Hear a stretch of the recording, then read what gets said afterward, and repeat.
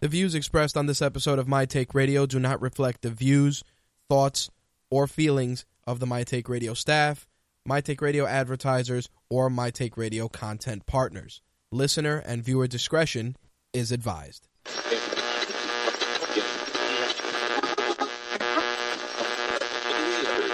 This coverage is live and uncensored, so if you have any small children present, you may want to have them leave the room.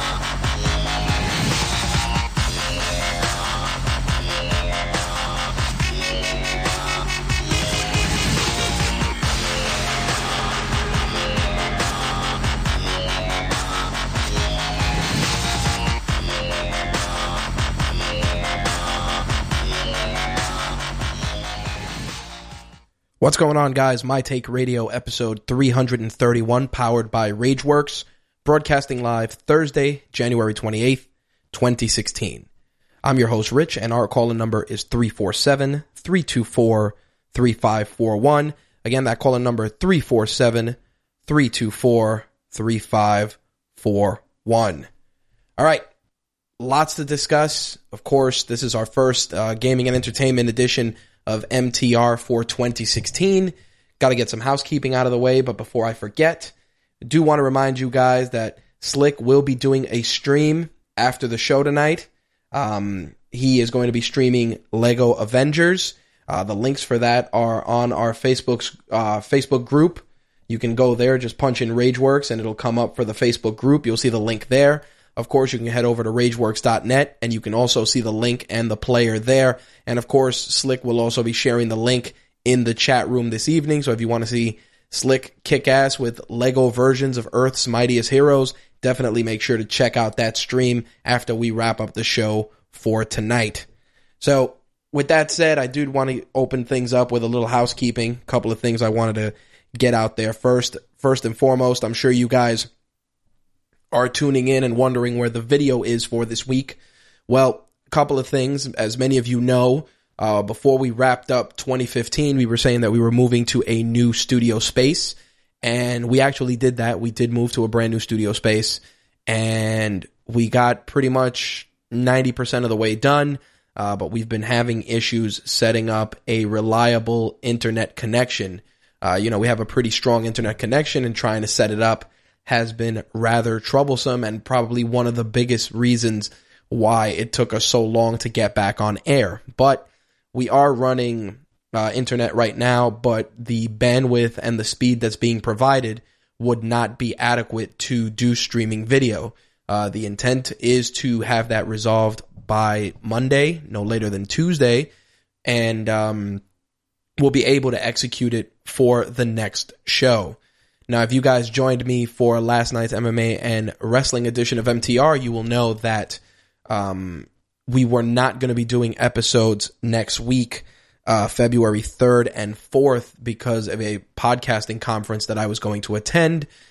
Just found out today that the conference for Wednesday was now moved to March 2nd, so we will be doing a show Wednesday evening, but I will not be doing a show on Thursday. So there will be an MMA and wrestling edition of MTR on Wednesday, and we'll be able to get at least one show in the books, and hopefully we'll have video set up and you guys can check out the new studio.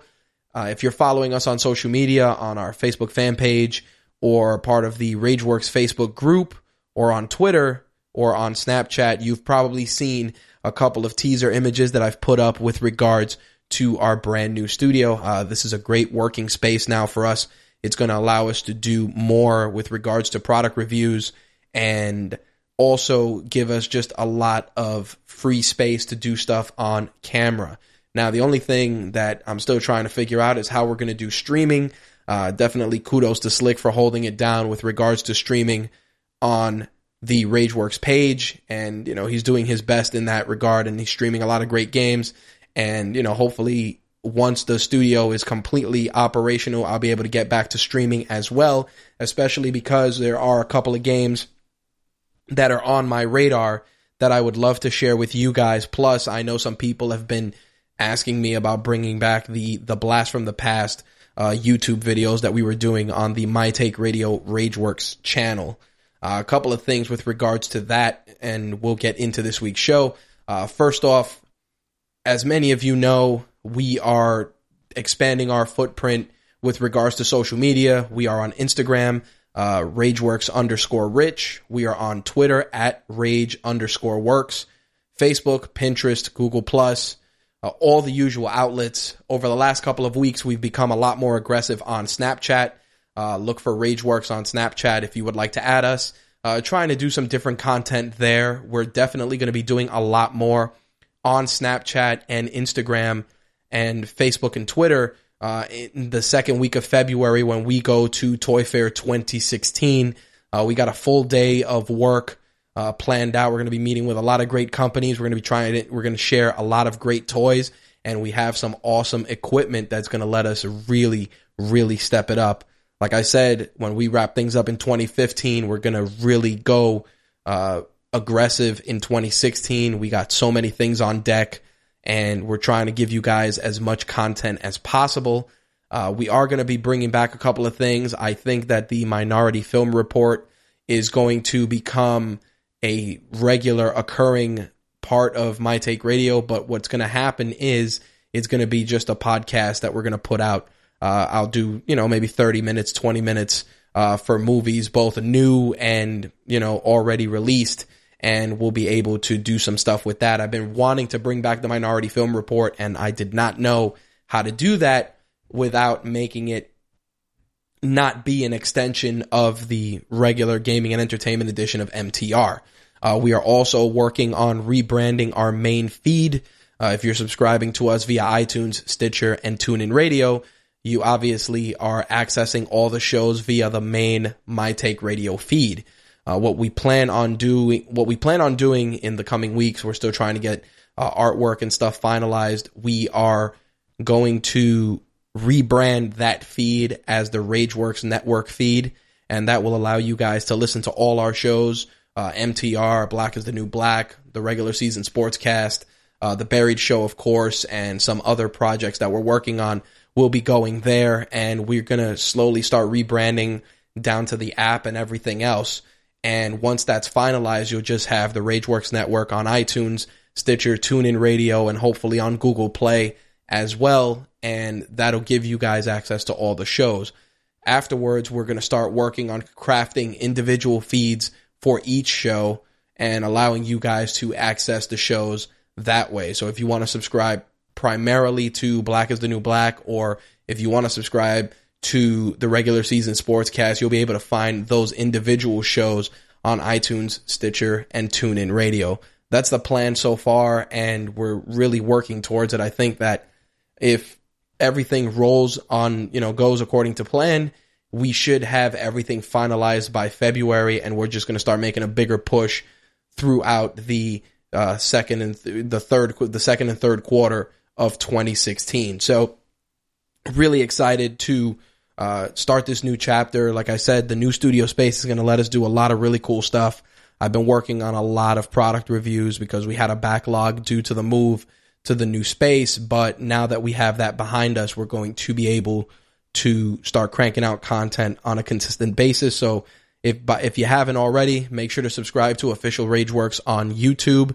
And we're also going to start moving certain videos from our My Take Radio YouTube page to the Rageworks page, just to have that stuff there and create a unified page. The My Take Radio YouTube channel will remain only for My Take Radio shows. That's it. Everything else that was on there, I'm going to start migrating it over to the Rageworks page. That way we have everything set up there. As always, if you have any questions, feel free to reach out. Now that we got a lot of that housekeeping out of the way, just a reminder, if this is your first time tuning into My Take Radio is a variety show where we cover mixed martial arts, professional wrestling, gaming, and entertainment. Sometimes we sprinkle a little tech in there as well. As I mentioned at the top of the show, our call-in number 347-324-3541. Again, that call-in number 347-324-3541. And if you want to participate in the show and don't want to call in, you can always go to mtrlive.com and participate via the chat as well. All right, so on deck, of course, we got the gaming news of the week. We got a couple of entertainment news we want to discuss.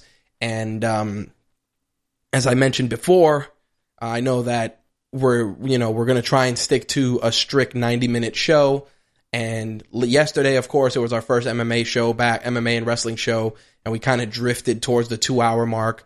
But we're going to really try to keep things tight at 90 minutes. And because of that, I'm going to be a little more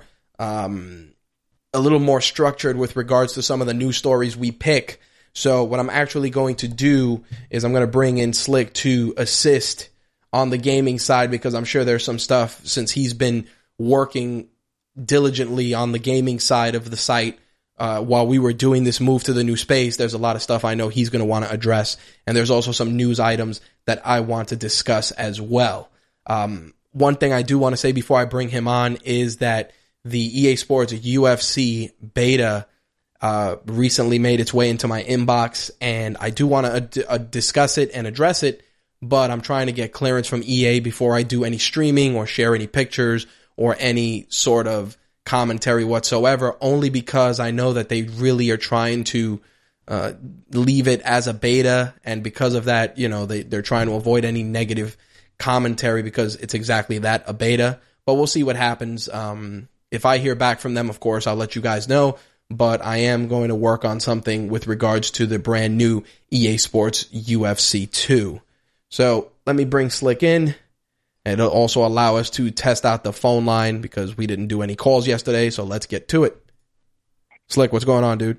What's good, man? Nothing. Everything sounds good. You sound like $1 million, so let's play that drop and get into the gaming for this week.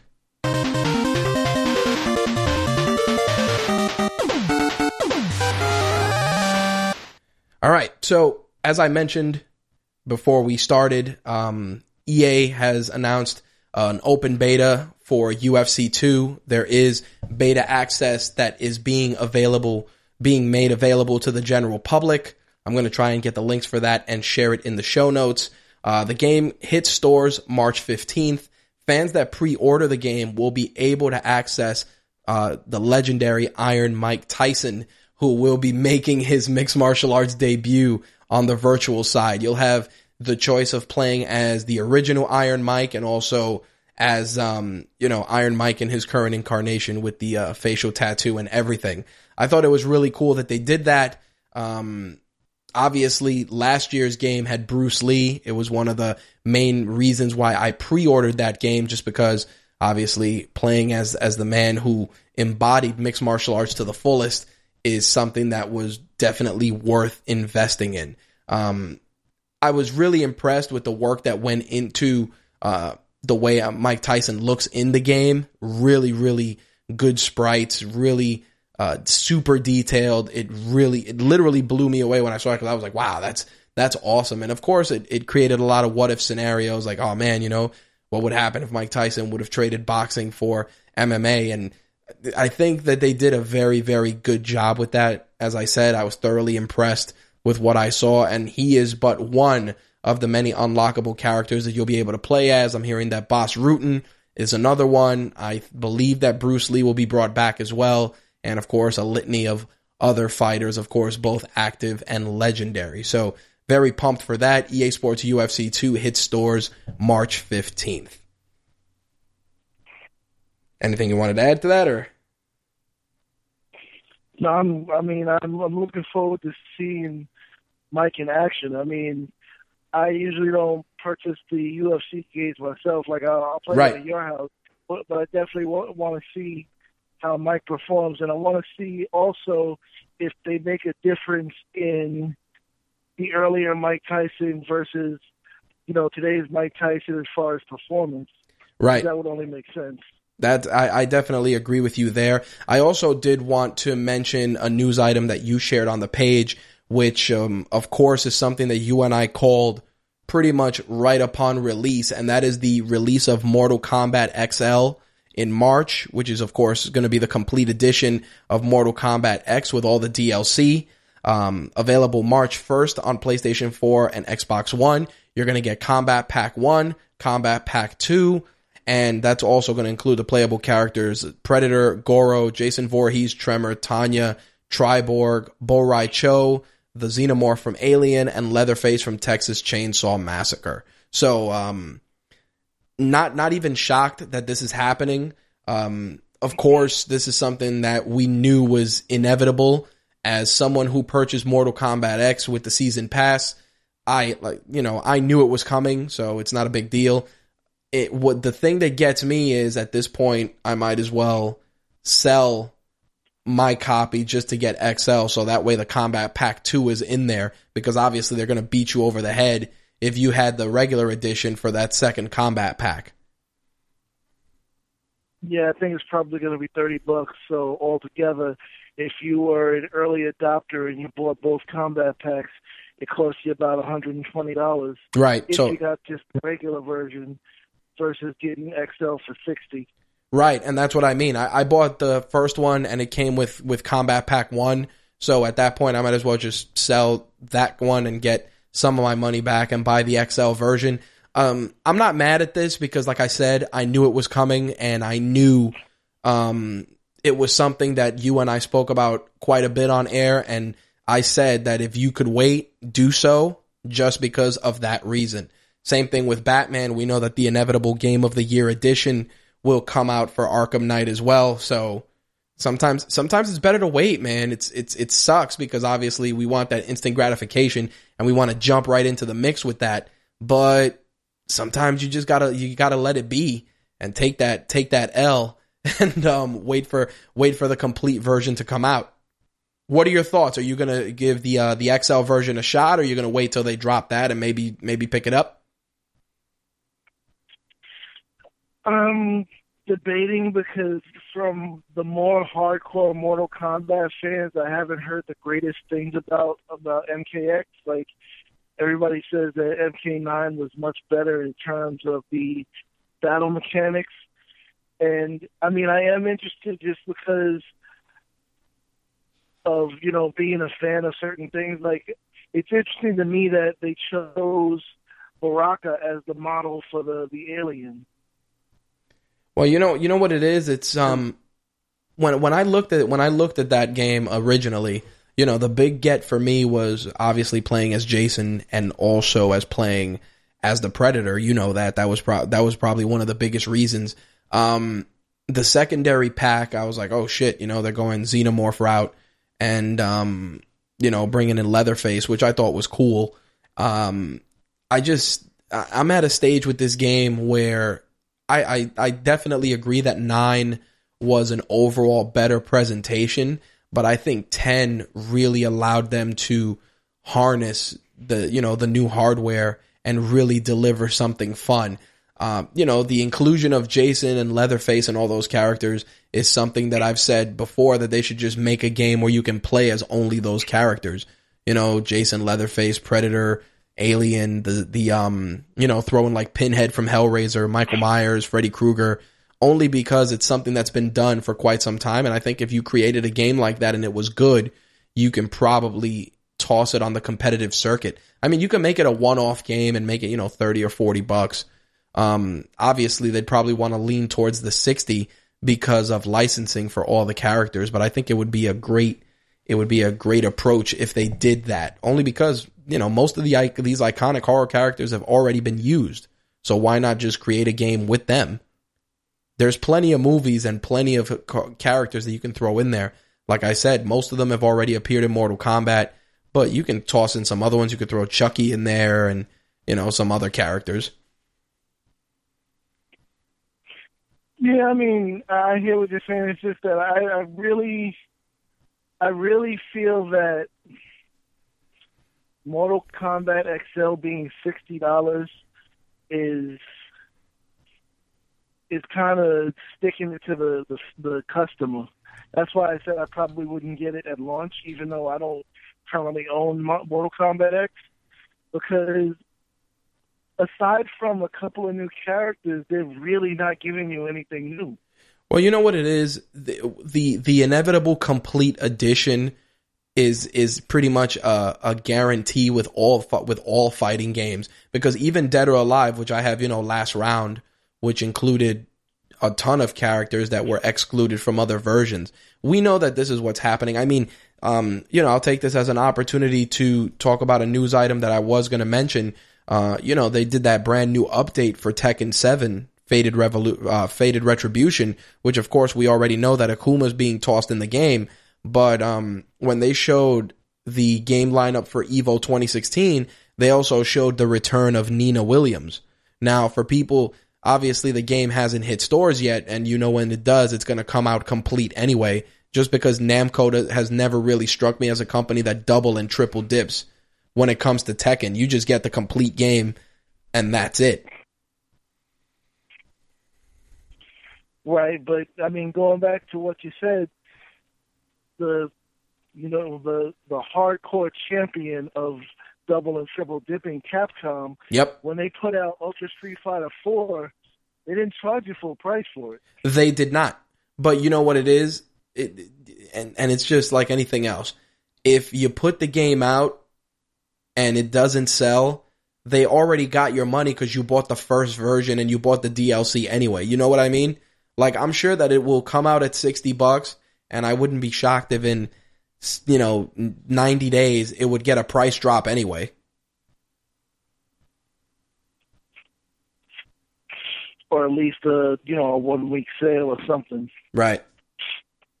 That's just because it's just because Warner Brothers is a company that they'll put the game out, and that's a game that come Black Friday this year will be half price anyway. You know what I mean? Like they're putting it out just because they have to, but they already got everybody's money that purchased the game from the jump. When we did the MPD numbers for that particular period, that was one of those things where it was already, the money was already guaranteed. Hell, it was at the top of the MPD charts for quite some time.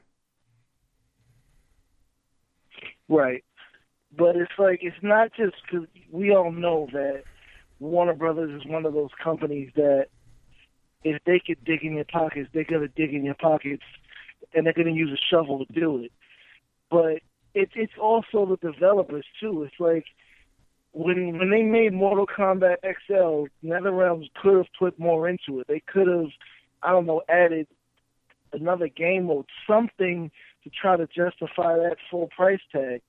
Because when I was writing the article for XL, I was like, I can't bash this too hard because another game that's coming out from Warner Brothers I've been hyping so hard, which is Dying Light. But then I was like, wait a minute. Yeah, it's coming out from Warner Brothers, but Techland is completely overhauling the original game and giving you damn near another game. Right. So it kind of makes sense for that to cost $60 if you buy the disc from the store. But if you have the original game, it really only costs you at most $30. And that's something and that's the thing. It's like if you have Mortal Kombat X, getting everything for XL shouldn't cost you $60. I agree 100%, and that's where like I said, I knew that I knew it was inevitable. So, like I said in previous shows, I accepted the fact that I was going to be on the hook, but I also feel that when you're in this situation with some of this stuff, this is one of those instances where, I let my inner fanboy dictate my wallet. But as I mentioned, I stressed it how many times that I said, I'm like, just wait for the complete version. No, but I mean, like you said, the inner fanboy happens to the best of us. Yeah, exactly. But you know what it is? They prey on that in the sense that they'll make the game $60 and people will be like, yo, man, fuck that. But the people that waited, they'll scoop it up because, hey, they'll be like, we didn't have to spend all that money on the DLC. You see what I mean? Like, they're going to get the money one way or the other. It's just a matter of whether they get it all at once or they get it broken up between an early version in DLC or a complete version with everything. I think what really kind of bummed me out about XL is, again, going back to what I've heard from the community playing the game from when it originally came out, is it doesn't sound like they did any kind of balancing of the characters for the online, because a lot of people complain that, and this happens with every fighting game. Yep. Somebody found, whatever character that they exploit the hell out of to, just pin somebody in a corner and beat them senseless, and there's literally no way out. I'll be honest when I tell you, not to cut you off. I'll be honest when I tell you that, there's always going to be overpowered characters, and eventually they do balance them. But I think Mortal Kombat, even though it does get tournament play, it's not on the same level as Street Fighter. Like, I believe that Mortal Kombat's tournament presence is there, but it's in a more relaxed environment. It's not like Smash or Street Fighter, which are, two titles that see a lot of gameplay. I mean, they do an event here in the city, Mash Fest, which I think one day you should definitely take a trip to it, because it's a fun place. And they usually have like a really hardcore Street Fighter presence. It'll be Third Strike and Street Fighter 4 and soon Street Fighter 5, and then in the corners you have the crowds of people playing Killer Instinct, Mortal Kombat, etc., etc. Like, there's a community for competitive play in those games, but Street Fighter and even Marvel vs. Capcom remain like top of the food chain, Well, yeah. I mean, Street Fighter's basically been the ruler of the roost since Street Fighter 2 came out. Exactly, and it just, and that's the thing. That's why I kind of feel like with Mortal Kombat, they do stuff for tournament play, but they really don't trip out about it, because, like I said, it's one of those things where it's like, like, yeah, maybe this guy's a little too powerful, but who's really out there playing Mortal Kombat tournaments for $100,000? Like versus Street Fighter, where Evo is essentially that. I mean, don't get me wrong, they do Mortal Kombat in every other fighting game under the sun, but Street Fighter's the driving force, But if you're the people at NetherRealm, maybe ask yourself, maybe they're not playing it like that because we're not balancing it right. I agree with you. I think that if that were the case, it would make it a more appealing title. I mean, that's one thing that when Killer Instinct, when it went into, season 2, and I say that with air quotes, and, a new developer took over, they balanced a lot of characters. There were characters that people were abusing the shit out of, in the early goings of the game. And they did do active balancing. I mean, even now, the newer characters that were introduced, like Khan Ra, and, even there's another guy in there who's, he's kind of, I almost feel like he's a boss, but he's not. And, I think that he's, he's one of those characters that he appears to be a very off-balance character, but, I feel that there's definitely a trade-off, because I have a nagging suspicion he takes more damage. You know what I mean? Like they did with Akuma in Street Fighter 4. Street Fighter 4, when Akuma he was there, he was very strong, but he also took a lot of damage faster. That was the trade-off. Makes sense. I'll take that, at least if there's a balance where the character's more powerful, but he's susceptible to more damage, it forces you to play more strategically, which is something that at least at that point, it changes the scope of the game from, I'm just going to mash on buttons and hope for the best, to be like, oh shit, this guy can take damage just as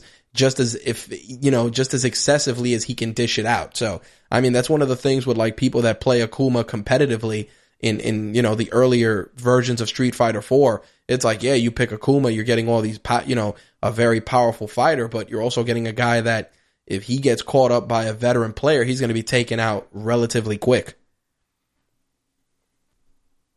Yeah, you got to either, like you said, play strategically or beat the crap out of somebody before they can get you. That's it, man. I mean, I definitely agree with you that NetherRealm should have definitely tried to at least give people more of an incentive on XL. But like I said, they're comfortable in their perch.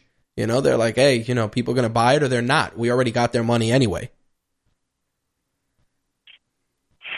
And that's the attitude that I hate when companies have that. Yep. You can tell which companies have that attitude, which ones are like, well, we're really listening to you guys. I agree 100%. I mean, here's another example. There was a DLC announcement for WWE 2K16, which of course 2K announced today that they're yesterday. Well, no, it's not midnight. So today that they're going to be doing WWE games for the foreseeable future, obviously because they're cash cows. But here's the thing. They're putting out a new DLC pack, which is the Futures Pack, which includes Samoa Joe, Blake and Murphy, and Los Matadors. Think about that. The Matadors in the Futures Pack. Yeah, no. And that's what I mean. Like you buy the game, then you got to buy the packs, and it's like, all right. Like if I had to buy that DLC, it's like, all right, I'll get it for Samoa Joe because it's awesome that he's in the game. I don't give a shit about Blake and Murphy or the Matadors, but it's like, why not just put that out? Like I have to commend Capcom for doing what they're doing with Street Fighter V, where you can either play the game and unlock the characters the hard way, or you can just, get all the characters at once. Like, some people are going to cut corners and some aren't. But at least it gives you that opportunity. Like, I don't feel that I want to pay for that DLC to only get Samoa Joe, And also, maybe I got to train that much harder so I can win some matches, so I can unlock Jury and not have to pay for her. Exactly. And that's what I mean. But at least they're giving you the out. You know what I'm saying? Like, it's like, yo, you can pay, but you can also get better and unlock the characters the hard way. I got to give Capcom credit, man. I think with Street Fighter V pretty much on the verge of release in a couple of weeks, there's one final beta that's going to be going down Saturday through July 31st. I don't know which version of that beta it is. I wouldn't know because I think I've only been able to get into the beta, I don't know, one time. But the fact is that they actually took a better approach this time in the sense that, hey, we're going to release characters and we're going to put characters out and you don't necessarily have to pay for them. I think it's a nice way to kind of soften the blow a bit. Capcom is just weird, though, because who are you telling? All the crap that's gone down with the people complaining about Street Fighter V before it's even out. I just had to mention, because I saw it on YouTube today. It's like the whole complaining about Armika smacking her ass, but nobody's saying shit about Laura's new outfit. You know what it is, and if you've seen a girl, any girl on a beach in Brazil, yeah, that's pretty much what Laura's wearing. Here's the thing. We as a community, as a demographic, as a niche community, we focus on the stuff that is, I mean, it's an issue, but it's also a non-issue. Like, I remember when they showed some of the DLC skins, and one of them was, Bearded Ryu, and everybody was like, oh, blah, blah, blah. And it was funny because Bearded Ryu was acknowledged as being hot, you know what I mean? But if you did the same thing about, Cammy's costume or Chun-Li's outfit, it would be considered, in poor taste. And and the fact that shit like that becomes a dialogue boggles my mind, Like, who gives a shit? We are addressing the fashion sense of characters in a video game. Even the Armika ass slap, it's like it comes off as, cheeky and childish, but it's a fucking video game, and the demographic that's playing it knows what the deal is. There's worse shit out there. Like, you know, people have access to worse stuff online than a video game character smacking their own ass. We live in an era where I can punch up a video on social media or on YouTube of somebody getting their head chopped off.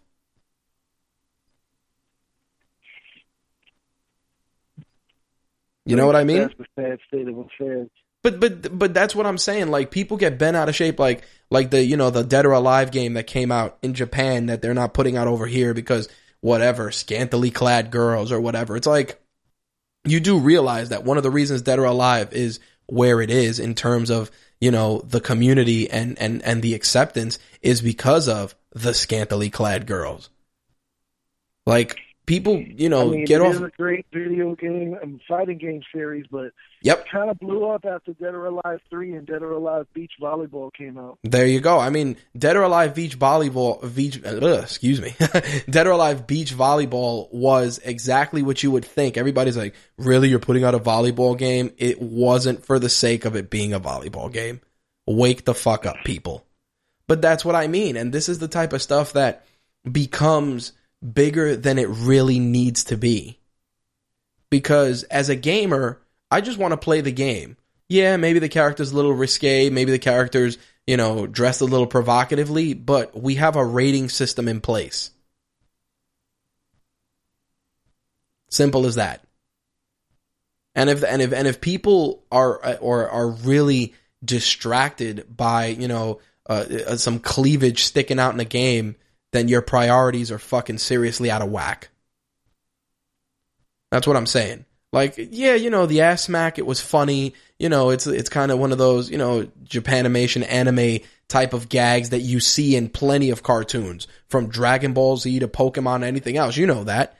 Their approach to, you know, body humor and things like that is very, you know, not cutesy, but just, you know, wink at the camera type shit, you know? I get you. You know, it's a non-issue. Right. I mean, I didn't see what the problem was because, like you said, the game has a certain rating. Yep. And that's the thing. There is a rating system in place for a reason. If people choose to ignore it, it's like I've said about countless other things in numerous shows. You know, people sometimes just look for shit to get offended about. It is a video game. It has a rating. You have full control of your wallet and your personality that you can opt to not play it if it bothers you so much.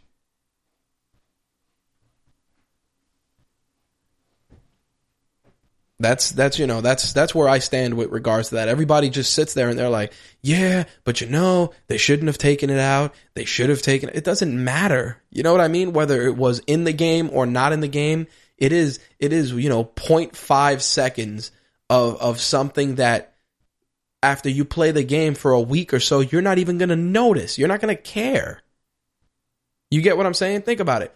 You play a fighting game. That first 3 or 4 days, you're like, wow, this is awesome, and that's awesome, and this other thing is awesome, and this is amazing. But by the time you get by your third week, you're like, X, skip. Am I wrong?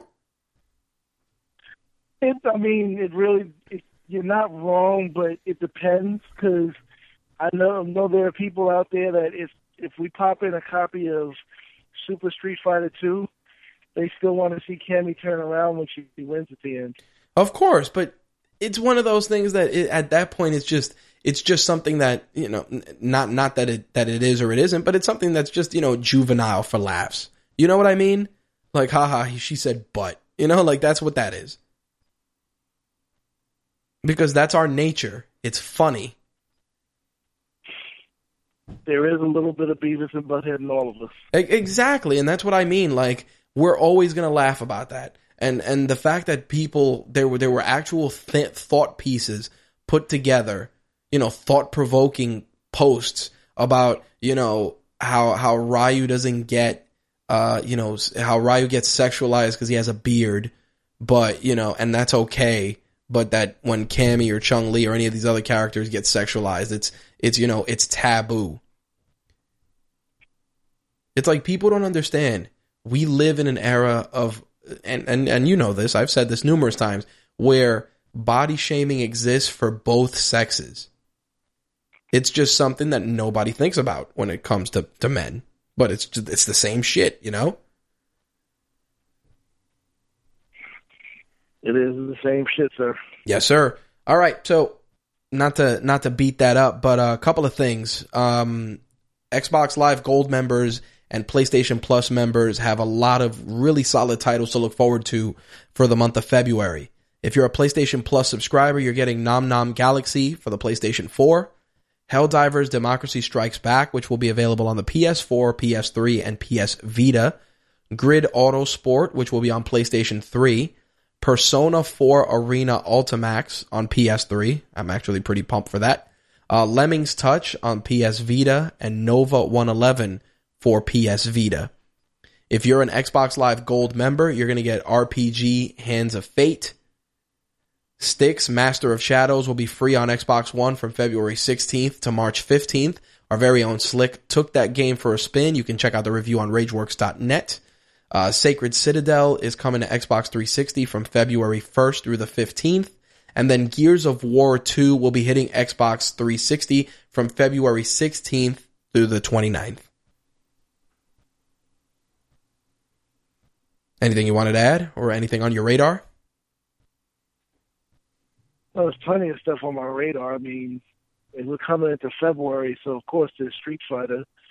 I wanted to ask you, especially since you were a fan of the Transformers game. I didn't do an article on this because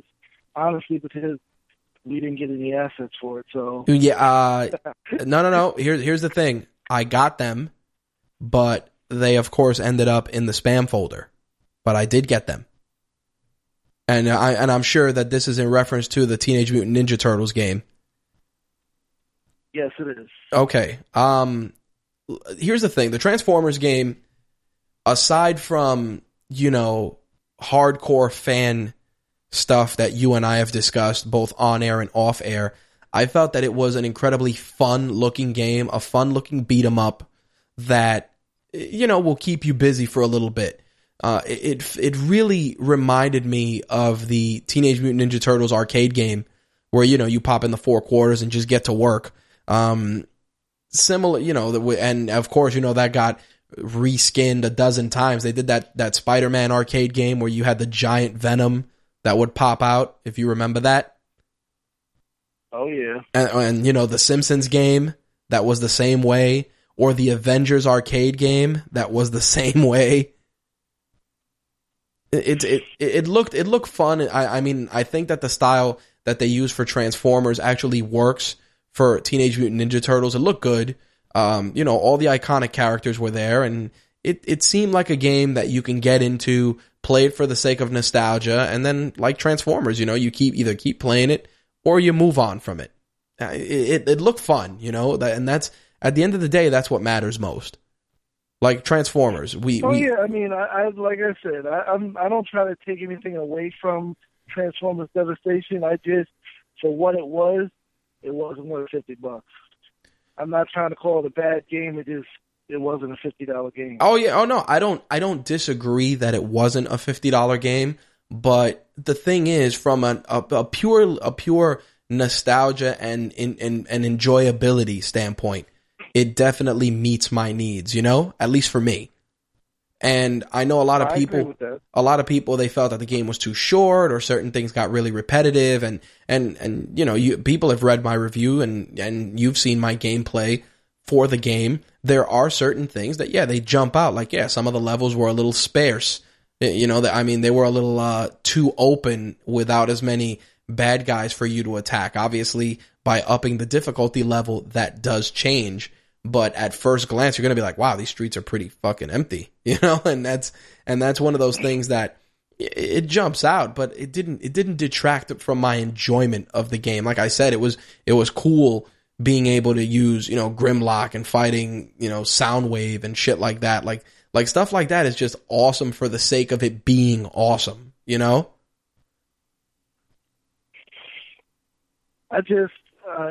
my thing is, everybody social media was, everybody was losing their minds over the trailer, and I was like, I'm definitely a Teenage Mutant Ninja Turtles fan, and I love the fact that they had Rocksteady and Bebop in there especially. I'm like, it's going to be a wait and see for me, because I was like, please remember, these are the same people that put out Transformers Devastation. Right. And again, I'm not saying that to down them, because, again, those are the same people that also made Bayonetta and made games like The Wonderful 101, which are fantastic games.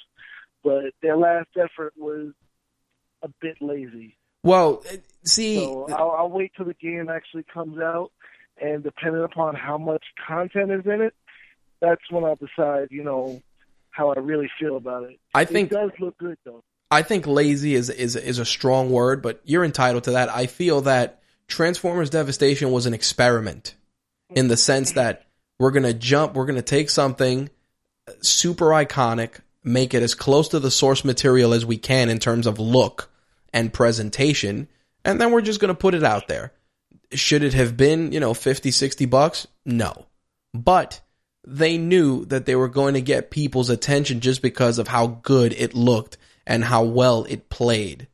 Because the game played very well. And, like I said, it was too short. It had its issues, but they knew what they were doing. I'm sure, and it's already been discussed, depending on if you've played the game and you've seen the ending, that a sequel is definitely going to happen.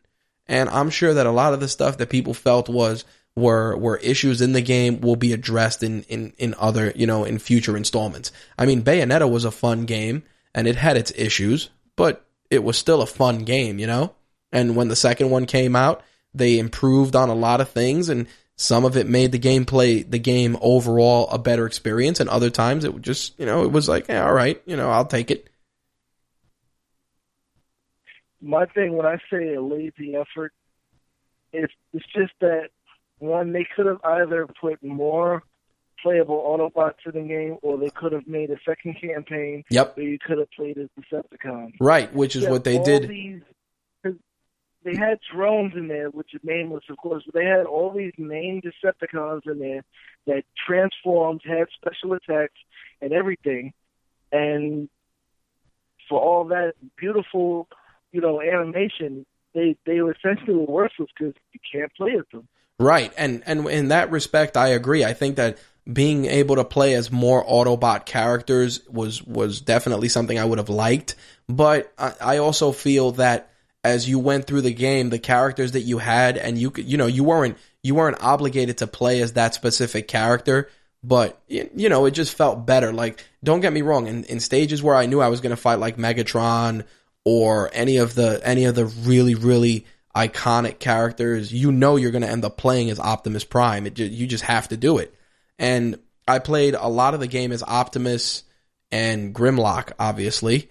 And, occasionally I'd be like, let me play a little bit as Bumblebee and some of the other characters, Wheeljack, just because you want to do that. You want to play as those characters just to try and get a complete experience. That was me, but sometimes you just fall into the routine, like, if I'm going to fight Megatron, I want to fight Megatron with Optimus Prime. I mean, there was a stage where I used Bumblebee in that fight, and that was a multi-character event. So, yeah, the computers are controlling Optimus Prime, and I was using Bumblebee and whatever the case may be. But I think in that respect, you could have put 10 characters in there, but we all have our favorites. Like the characters that were there were fine, but I just needed to play as Grimlock and Optimus Prime. Now, in regards to a Decepticon campaign, I agree, only because the other Transformer games that came out let you play as both. I mean, you could have had, especially since they stuck as closely as they could to the original 80s cartoon. I mean, they could have had just by himself a stealth stage with Ravage. How awesome would that be?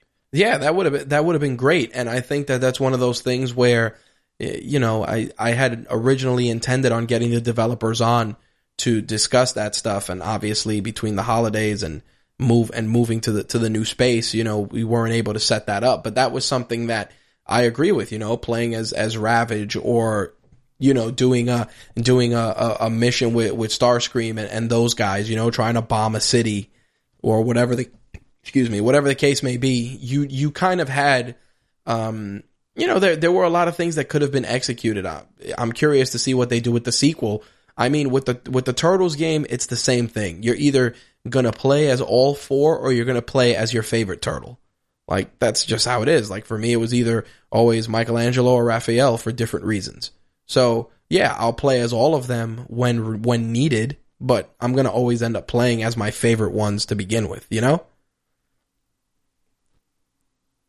hear you. All right, so a couple of things I wanted to throw out there before we shift gears. First off, I did want to talk about the NPD numbers for December. I'll get into that in a moment, but something very interesting is going down at E3. It seems that EA is actually going to hold their own event and is going to pull back their E3 presence. They're introducing a new event called EA Play, which is going to be open to the public, and it's going to be in Los Angeles and London. This is going to be the new home for their annual press conference and will be taking place just a few days before E3. We all know that Nintendo did something similar and have been doing very well with it, which is Nintendo Direct. I think that the E3 hype train, as much as I like E3 and I feel that these events are great for the industry as a whole, I do feel that a lot of stuff gets lost in the shuffle because you're kind of pigeonholed into a certain window and a certain way to present things. And in regards to what EA is trying to do, they're trying to leverage what matters most. And that's not just journalists, but the public by and large. These are the guys that are going to put the money in your pocket. So why not give them access to the games? Now, I'm not saying that E3 should be open to the general public. I mean, if it's a trade show industry event, that's fine. But I also feel that there should be something more consumer facing that exists, because I think it would work out well. I think if they did something on par with, San Diego or New York Comic Con strictly for gaming, that they would have an incredible turnout, only because it would give the general public access to these games, and it would really allow you to kind of book on the fly, so to speak, where, hey, we're going to put these games out for people to play. We'll see if people are digging them or not digging them, and based on that, we'll react accordingly. I mean, for as much as EA has done at previous E3s, I think they've reached a stage where they have enough titles in their library that they could put together their own event. What do you think? I think, it could go either way. E3 is, in my eyes, very important to gamers, and if all these developers keep pulling away to do their own events, E3 is going to wind up, withering away and dying. I mean, right now that's not an issue because it's only, you're saying Nintendo and EA, but, other companies may follow suit, and if anything, it may wind up being that only the indie developers are at E3 and all the big boys are doing their own separate events. I think that it's better to keep it at E3 simply because it's easier to follow that way. Because if you have Nintendo doing an event on ABC days, and then EA doing an event DEF, and then you have, Ubisoft doing it on the next few days, it's like, that's a lot of, broken up time, and it's hard to follow all of that. Well, you know what the thing is? It's one of those things where, indie game developers may actually feel more comfortable that they don't have to compete against the juggernauts like Nintendo and EA in a space like E3. It's one of those things where it can go either way.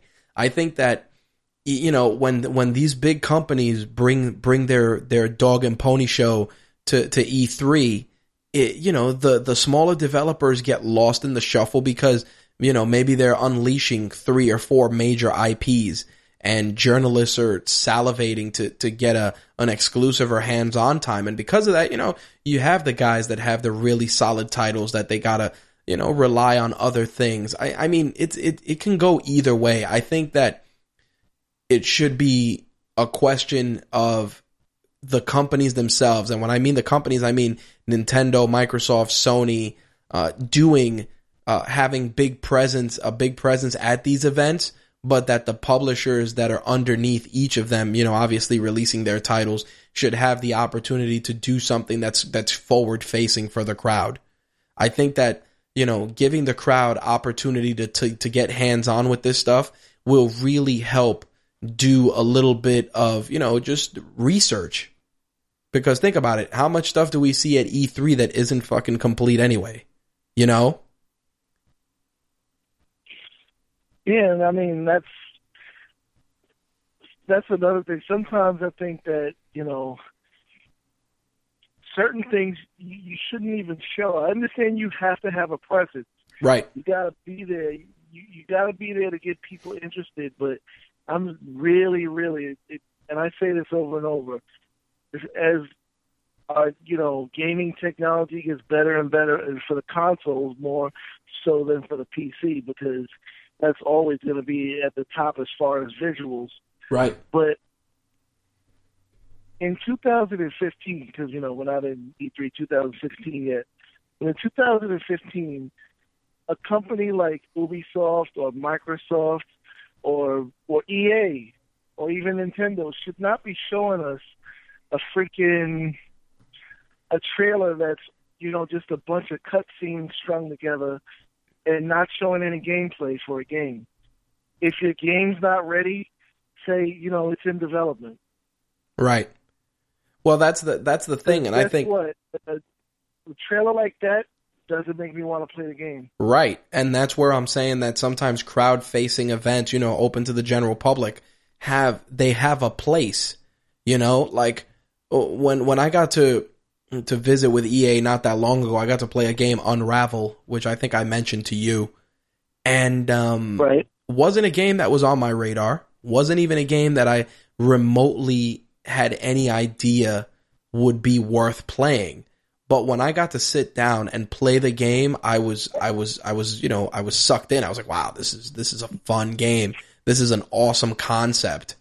And if I wouldn't have been able to get that intimate hands-on time with the game, it might have just passed me by, I have something to say with regard to that, but I want to make sure you finish your thought. No, go ahead. You know what companies can easily do to get that feeling that you have across? Betas. Demos. Yep. Demos. Stop fucking making demos.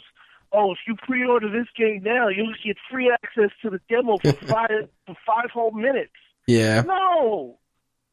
I agree. If your game came out, excuse me, Street Fighter comes out February 16th, and I'm just using that date as an example because they have done, betas and stuff. Right. If your game comes out February 16th, February 9th or February 2nd, put out a fucking demo. I agree. Put out a demo on whatever platform or platforms the game is coming out on.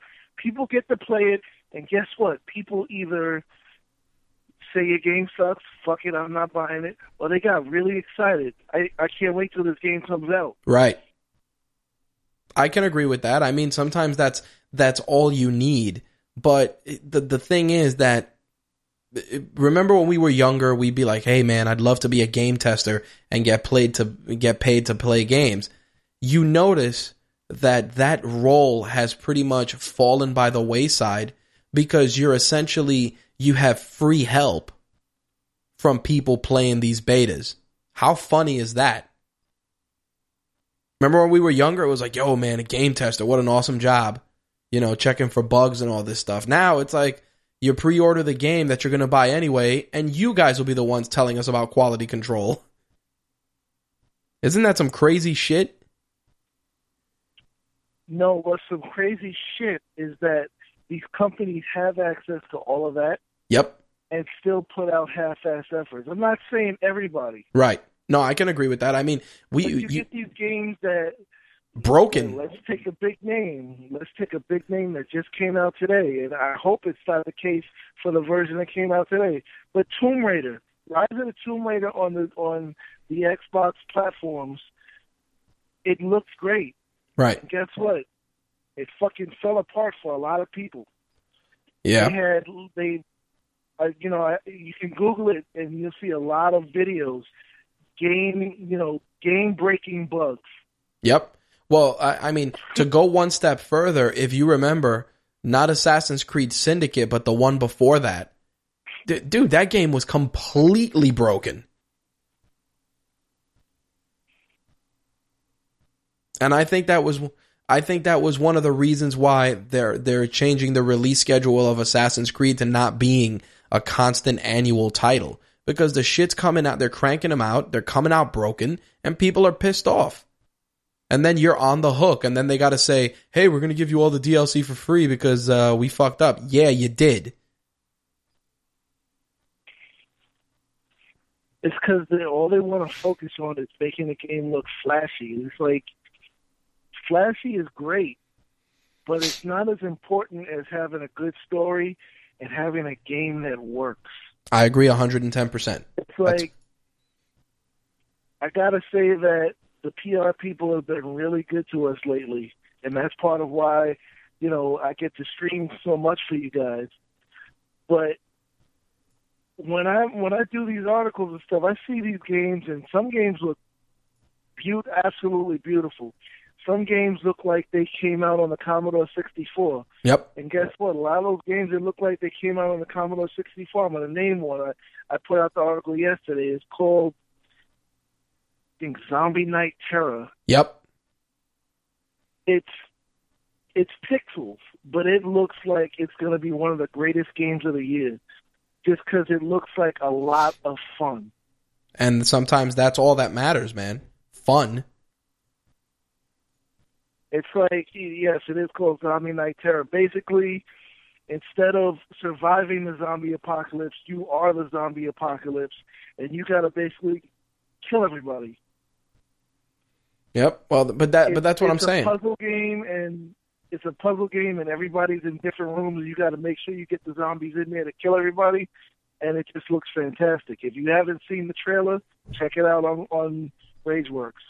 That's what I mean, though. We're living in an era where, 10, 15 years ago, nobody would have thought that people would actually genuinely sit down to watch other people play games. And look at the success of Twitch. It's actually being integrated. It's been integrated into consoles for that reason. And I sometimes feel that as much as I'd like to see demos and betas and all that stuff, sometimes if I want to see what a game looks like and if I'll like it, I'll just go to Twitch and see if someone's playing it. Because at that point, at least I'm getting a genuine reaction. I hear what you're saying, but at the same time, the reason why I still want demos and betas is because you want to form your own opinion. It's that, yes, but there are some games that that kid in me wants to be the first kid on the block with the game. Right, I understand that. I don't want to wait a week till somebody has been able to sit down and play it and show me a stream, or I can, a friend of mine has it on PlayStation, and I can, click in with them and watch them play. No, I might want to be the first kid on the block with it. Yep. I understand totally. Well, but I mean, it is what it is. I mean, the game community, the game, the interaction between developers and not just like us who are trying to get the info out on the street, but the interaction between them and just the general public, it's still evolving, and hopefully someday it'll be in a better place, because there are a lot of companies, I don't have time to name them, but there are a lot of companies out there that really, really, it's not just to get your money, they really, really give a shit about what you think. Yep. And want to make sure that their game reflects what you think it should be. I agree. And those companies give you some really great games. 100%. Those are the companies that you need to absolutely support. And then there are companies that Yeah, they kind of care, but they care more about getting your dollar. Right. And those companies, I'm not saying don't support them because they still do put out some good games, but maybe we wait till there's a price drop on those games. There you go. Well, I wanna just move forward a little bit and go into the MPD numbers for December 2015. Of course, a lot of stuff came out. Everybody was sprinting to the finish to get their games out the door. Overall, new video games in the U.S. made $3.2 billion last month. Obviously, it's a big industry, man, but it's still lower. It's 1% lower than the $3.2 billion from 2014. It was 3.26 versus 3.22. Hardware and software sales were down, mostly because I think people were just not transitioning at the level that they wanted from 360 and PlayStation 3. Accessories, though, which of course this includes amiibos and all of that stuff, of course that grew by 10% because think about it, everybody was buying fucking amiibos. It almost felt like every other show we were talking about one that was being released exclusively at a store. Yep. And it's funny because there was a 6% decrease in hardware sales versus hardware sales for 2014. And obviously that's because of the drop in Xbox 360, PS3, and Wii hardware. And portable hardware took a hit too. And I think that part of the reason was because there's so many different variations of the stuff out there that whether you buy it at the beginning of the holiday season, the middle, or the end, it's not like it's hard to find stuff, Like remember when the Wii U first came out, it was, kind of difficult to find a system, and then over the next couple of weeks it became easier. Now we don't even have that. Like there's not people running around saying that they can't find a system unless they can't find a particular bundle. Right. There was a 4% increase in spending on the PS4, Xbox One, and Wii U, obviously because each company is putting out is either putting out really good third-party games or really good first-party games. So that's one of those things that is to be expected.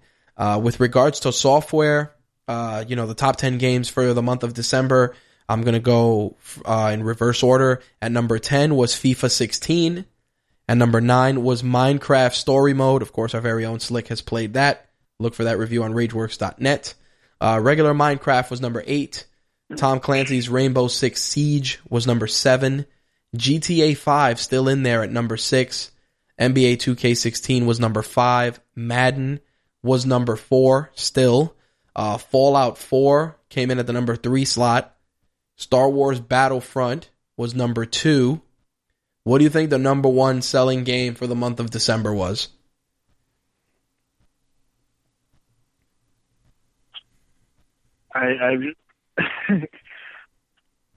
You already said Fallout 4.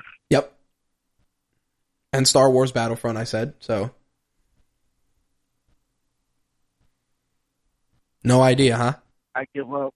I give up. The number one selling game was Call of Duty Black Ops 3, which once again, I still don't know. Yep. Which once again, Call of Duty dominated the month of December. It has a 7-year streak of dominating MPD charts, with only GTA 5, the original from 2013, ever matching it, which is crazy.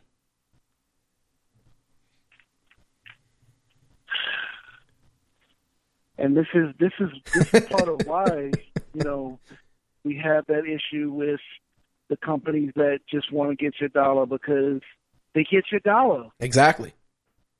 The other thing I want to mention... Keep on shoveling out another Call of Duty. You just keep on eating it up. Yep. Well, the other thing I wanted to mention was you and I, we spoke about Star Wars Battlefront right before we wrapped up the shows for 2015, and we were talking about, it's essentially a multiplayer game with no single-player component. And it really sold a lot of units to come in at the number 2 slot. But the other thing is that they leveraged the fact that Force Awakens came out, right around the same time. So it was almost like, one hand washes the other and both wash the face. kind of upset that Just Cause 3 wasn't even in the top 10. Yeah, but you know what it was? You and I, going back to past episodes, we said that this was a game that was a niche game, you know? Like, you loved it, and it was a niche game, but you had to tell people. Like, I remember you on social media like, yo, you guys got to play this, or you guys got to check this out, or you guys got to give it a rental, or whatever. It's a fun game. I really enjoyed it. You know what I mean? Like you did that, but that can only take us but so far, you know? Absolutely. But it's like every time, well, it's partially because, you know, everybody's Twitter is different, you know, based upon who you follow. It was like every time I go to Twitter, I see a freaking Just Cause video. Yep. And they're not all from the Just Cause people. Right. I mean, you know, it's funny because when talking about hardware, obviously the PlayStation 4 outsold Xbox One and the Wii U in December, which was a given. It made it the best-selling system of the year by a very big margin. But it's also because PlayStation had a very, very aggressive catalog going into the holiday season. There were at least 4 or 5 titles that were on everyone's wish list on PlayStation 4. You know, they dropped that Nathan Drake collection. They dropped a lot of little things here and there. I mean, Xbox did too, but the problem was that Xbox was dropping stuff that, I mean, it was going to move units, but it wasn't enough to really showcase the power of that system. Like we've talked about, you know, the Drake games are without a doubt some of the best games to showcase your system, you know? Yeah, and then the fact is that a lot of the Xbox games are on PlayStation, and you said it yourself with The Force Awakens. Sony also had that Darth Vader bundle for PS4, that Darth Vader PS4. Yep. That's pushing units. Dude, I knew guys that sold PS4s that they had just bought to buy that bundle. Like, legitimately. I considered it, but I was like, nah. Like, you know what I almost did? And this was only because I didn't know my wife had bought me the Elite controller. I was going to trade in my Xbox One to get the Elite system to get the controller. You know? Like, I was going to do that.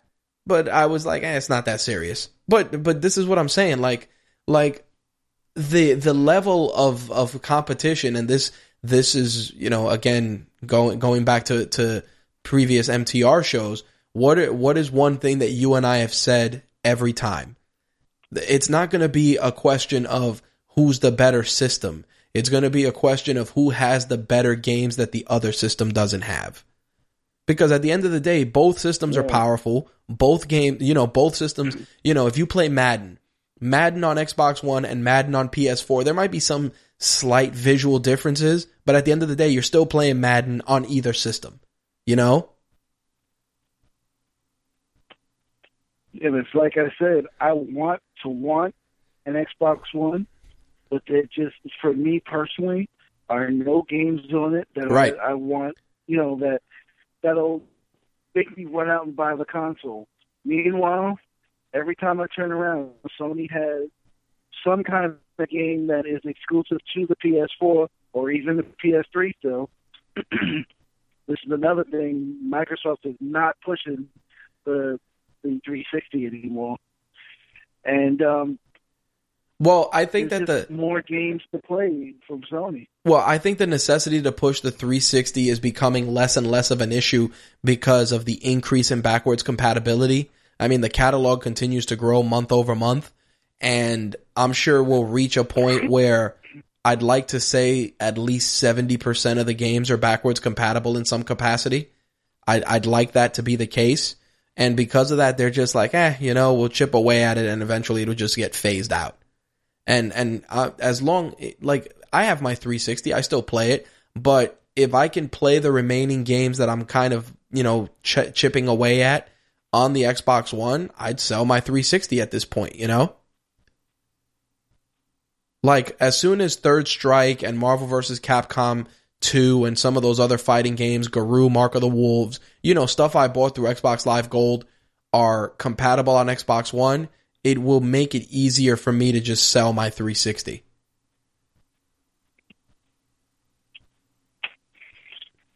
I hear what you're saying. It's just, I don't know. I just feel it's a shame that they're not supporting the old console anymore. Well, you know what it is, man? They really just want, but that's just like I said, because they're already finding the workaround to start phasing that old console out. You know what I mean? Like, hey, backwards compatibility. You know, if you got if you got this handful of titles and they already reside on your Xbox or you own them, then you can just play them on the new hardware. And that's one of those things where, you know, you take it or leave it. Like right now I'm playing the last Assassin's Creed that came out on Xbox 360, Rogue, which I bought in the buy one get one free deal at Target. And I'm chipping away at that game, but that's one game along with, like I said, the fighting games that are on my 360 currently, that if they become backwards compatible within the next 6 months, it would probably make it easier for me to just sell my 360 because I still have the games. They're just residing in a new system, you know? Yeah, it makes sense. I follow what you're saying. I mean, what I'm saying is just the fact that there are still new games, and when I say new games, I mean games coming out for PS3 that aren't necessarily coming out for PS4. So, like, it's still a viable system. Oh, yeah. It'd be great if PS4 had backwards compatibility, but it's like, it just kind of feels like the PS3 is still alive and kicking, and the 360's on life support. I can agree with that statement 100%, but you also have to look at the fact that the PS3 is still a viable, you know, the system plays Blu-rays, so it's one of the most versatile Blu-ray players you can own. On top of the fact that, like you said, there's still titles coming out, and there's still niche titles that people can play because there's no backwards compatibility on the PS4. You know, like there's certain games I wouldn't trade for my PS3 for, aside from the fact that it's, you know, backwards compatible and it's a legacy console. I wouldn't trade them in because there's still games that I can still play that will never get double dipped on a PS4. You know, it'll never happen. Like, you're never going to see, you know, the Street Fighter anthology get released on, you know, with all the alpha games get released on PS4. Maybe down the road if Capcom was bored, but, you know, it's not something they're going to do. Or some of the older Darkstalkers games, like, yeah, maybe they'll put them out, but they're not going to be put out as part of a collection like they were originally. There's a possibility, but it's not guaranteed, you know? Yeah, because Sega hates me, and it seems like I'm never going to see the freaking Yakuza series on the freaking PS4 or even the PS3. Can I get freaking Yakuza 0, 1, and 2, assholes? But you see what I'm saying, dude? Like, your frustration, as comedic as it is understandable, and that's how PlayStation is able to continue to survive. I mean, look how long it was before PlayStation 2 petered out. If you remember, we were still 2013. Yeah, dude, we were still doing, you know, MTR was going pretty hardcore at that point, and there were times we talk about MPD system sales, and PS2 was still selling units. Still. The last PS2 game released in 2013. There you go. And that's, you know, that's huge, man. And this year, the statement that everybody laughed at Kasai for comes true. The PlayStation 3 has a 10-year life cycle. Yep. And I can see that. I mean, you know what it is? Like, Microsoft realized that the Xbox One needed certain things to become a viable system. I mean, I love playing my Xbox One. There's a lot of great games I really enjoy playing. And, you know, I do most of the multiplayer stuff on... and that's just me. I do a lot more multiplayer stuff on Xbox One and a lot of the single player stuff on PS4. That's just, you know, the logic that I apply just because I feel more comfortable in that space. But I almost, while we're on the subject of that, we did create a RageWorks community on the PS4. So if you are on PlayStation 4, you can look up RageWorks community and you can join the community, and we'll be able to do some gaming together. I did forget to mention that I did set that up over the holiday break. I'm sure in 2016 we'll get some use out of that. If I can find some way to tie the streaming into that, I will. Yeah, I think that would be something that we could definitely grow with. I did create the community, and I started really trying to cultivate a little bit, and there's a decent number of people in there already. I just haven't been playing my PS4. You can attest to this. I haven't been playing much of anything just because I've been working so much. But I think that the communities feature is something that if harnessed correctly, Sony can do some big things with. Right. Well, the MPD numbers are actually the last bit of news to wrap things up. Is there anything else you wanted to add? Yeah, I really got to contact Rockstar because did you even know that there was a Grand Theft Auto 5 update today? Nope. Yesterday? Nope, not at all. Some kind of update having to do with skydiving and stuff. So I'm like, what the hell? Clearly they're at a point where it's just like they just want to keep it moving. Yeah, but I mean, you gotta have. Not everybody goes to their website. You gotta have somebody put out your news for you. I agree 110%, sir. I'm definitely with you on that. Anything else? But no, that's about it. I gotta put together something for like the big games of this year. I'll either do something on the next live show or get an article out of something. All right, sounds good. I look forward to it. I appreciate the assist as always. All right, man. I'll talk to you later. You got it, brother. See ya. Peace.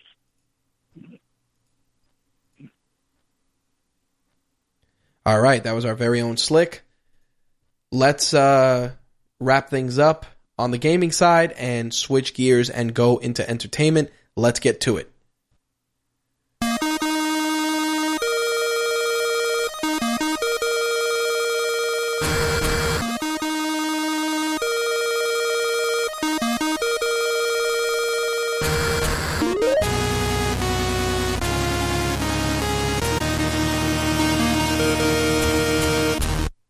All right, so first things first, we gotta start with some Marvel news because it wouldn't be an entertainment segment without some Marvel news. Spider-Man, not the Sony Spider-Man, but the one that Marvel is putting out. And I say this because even though Sony swears up and down that they're lending Marvel Spider-Man, they're not lending them shit. But in any case, Sony Pictures announced that Marvel's interpretation of Spider-Man will be released July 7th, 2017. This is going to be 3 weeks earlier than the original release of July 28th. The move comes after Disney moved Pirates of the Caribbean Dead Men Tell No Tales from July 7th to May of that year. This new Spider-Man film is being written by Francis Daly and Jonathan Goldstein, and it stars Tom Holland, who will be debuting as everyone's favorite neighborhood Spider-Man on Captain America Civil War. Very pumped for the brand new Spider-Man. I'm hearing good things about Tom Holland. A lot of people are saying that his performance in Civil War is going to get a lot of people talking, and I think that the solo Spider-Man film under the Marvel Cinematic Universe will breathe brand new life to a character that's just about as iconic as any other character that Marvel has on the big screen. So we'll see what happens. I mean, Sony, as much as people complain about Sony and what they did with Spider-Man, they did create a massive box office juggernaut. I mean, the first Spider-Man with Tobey Maguire, while, has its detractors, it still paved the way for so many other superhero films. And the fact is that Spider-Man 2 is, probably one of the best interpretations, not only of the hero, but of the villain as well. So I think, in terms of Andrew Garfield's Spider-Man series, I felt that the first film really embodied a lot of what Spider-Man was all about, and the second film embodied a lot of what Spider-Man evolved into from obviously the tragedies that he's experienced.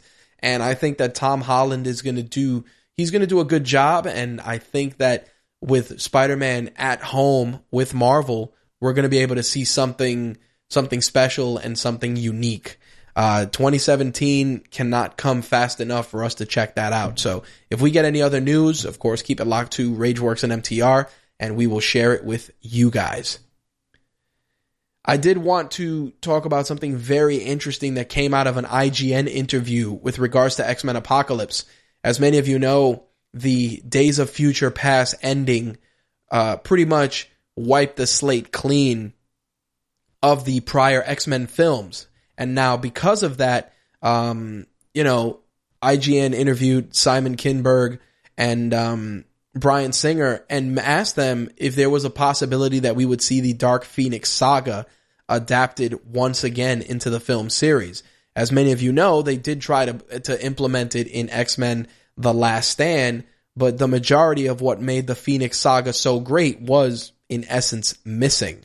Kinberg and Bryan Singer said that pretty much now that the slate has been wiped clean, there is a chance that we may see the Phoenix saga unfold with this brand new X-Men slate of films. I think that we are going to see little teases of that in X-Men Apocalypse, and it's something that I think with the cast that they have and the amount of real work that's going into it would be something that would be executed very well. I'm curious to see how far they're going to go, because obviously the Dark Phoenix is something that requires a lot of work. There were a lot of moving parts in the book, and for that to translate to the big screen, I think with the work they've done with Days of Future Past and how well they did that we can expect them to do a decent job at minimum with the Dark Phoenix saga. We'll see what happens, but as of right now, that item is on the table because obviously the ending of Days of Future Past pretty much wiped the slate clean. Mortis says, and he says, I was kind of hoping they would do X-Men Onslaught for the next X-Men movie, which would take place in the 90s. You know what? That would be really fucking cool. I would not be opposed to that, but I kind of want to see like the Shi'ar and the Starjammers and all that stuff with the X-Men. And I think that, doing the Dark Phoenix saga will allow you to do that. But again, something like Onslaught would be pretty cool only because of the relationship between Magneto and Professor X, and being able to execute that on the big screen would be very, very impressive. I mean, if there was one good thing that came out of First Class and the other films is how amazing both James McAvoy and Michael Fassbender were. I mean, the X-Men films, yes, you have all the characters at your disposal, but at the end of the day, the story boils down to Professor X and Magneto. And because of that, I think what Mortis is saying about utilizing Onslaught would definitely be awesome to see on the big screen. Props to you, Mortis, for that. Appreciate you sharing that with us. In some other movie news, and this, I kind of wanted to lump this in what the fuck movie news, but this is really crazy. Deadline is reporting that McG, who many of you may know from Charlie's Angels and Terminator Salvation, is in talks to direct a new live-action version of Masters of the Universe.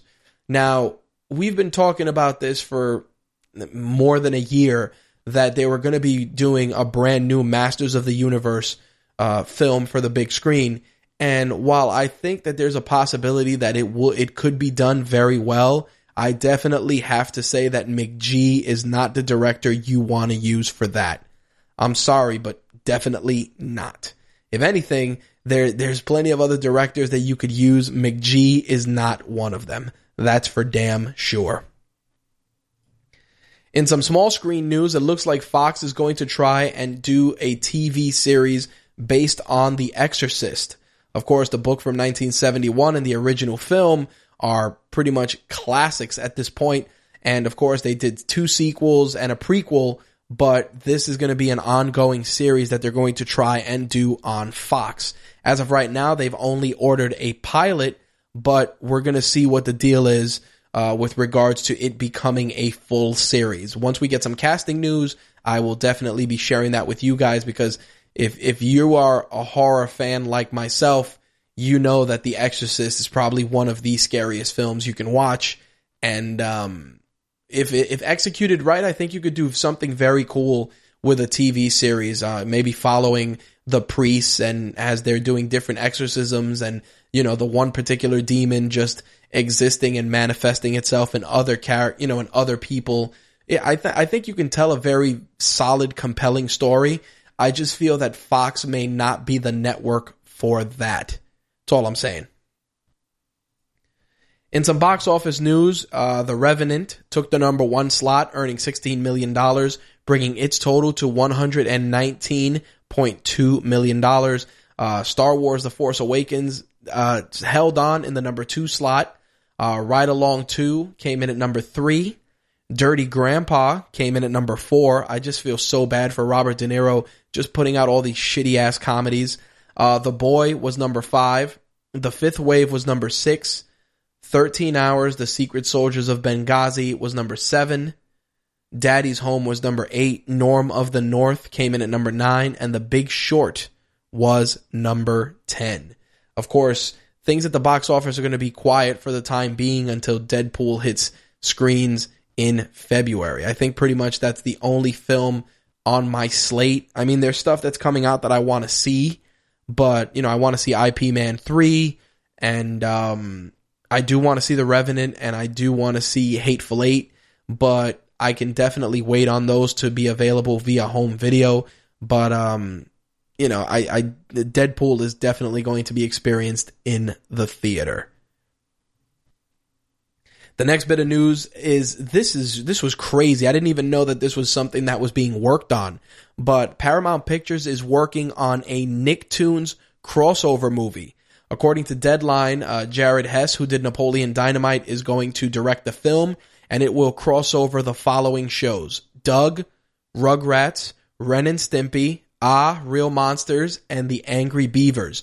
The style that they're going for is something similar to what they did with Who Framed Roger Rabbit. I'm a big fan of Who Framed Roger Rabbit, one of my favorite films. I think when I was cleaning my garage last year, I actually found the bendy Roger Rabbit figure that I had.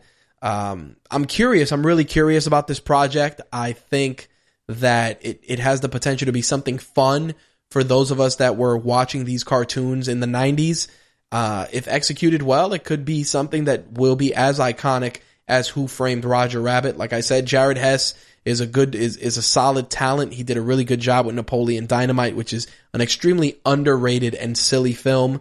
I think that this film is something that I personally am going to watch very, very closely. Again, Nicktoons crossover movie with characters from Doug, Rugrats, Ren and Stimpy, Real Monsters, and The Angry Beavers is being worked on.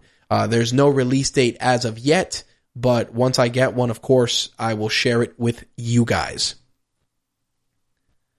On the Netflix side of things, I didn't even know how to approach this.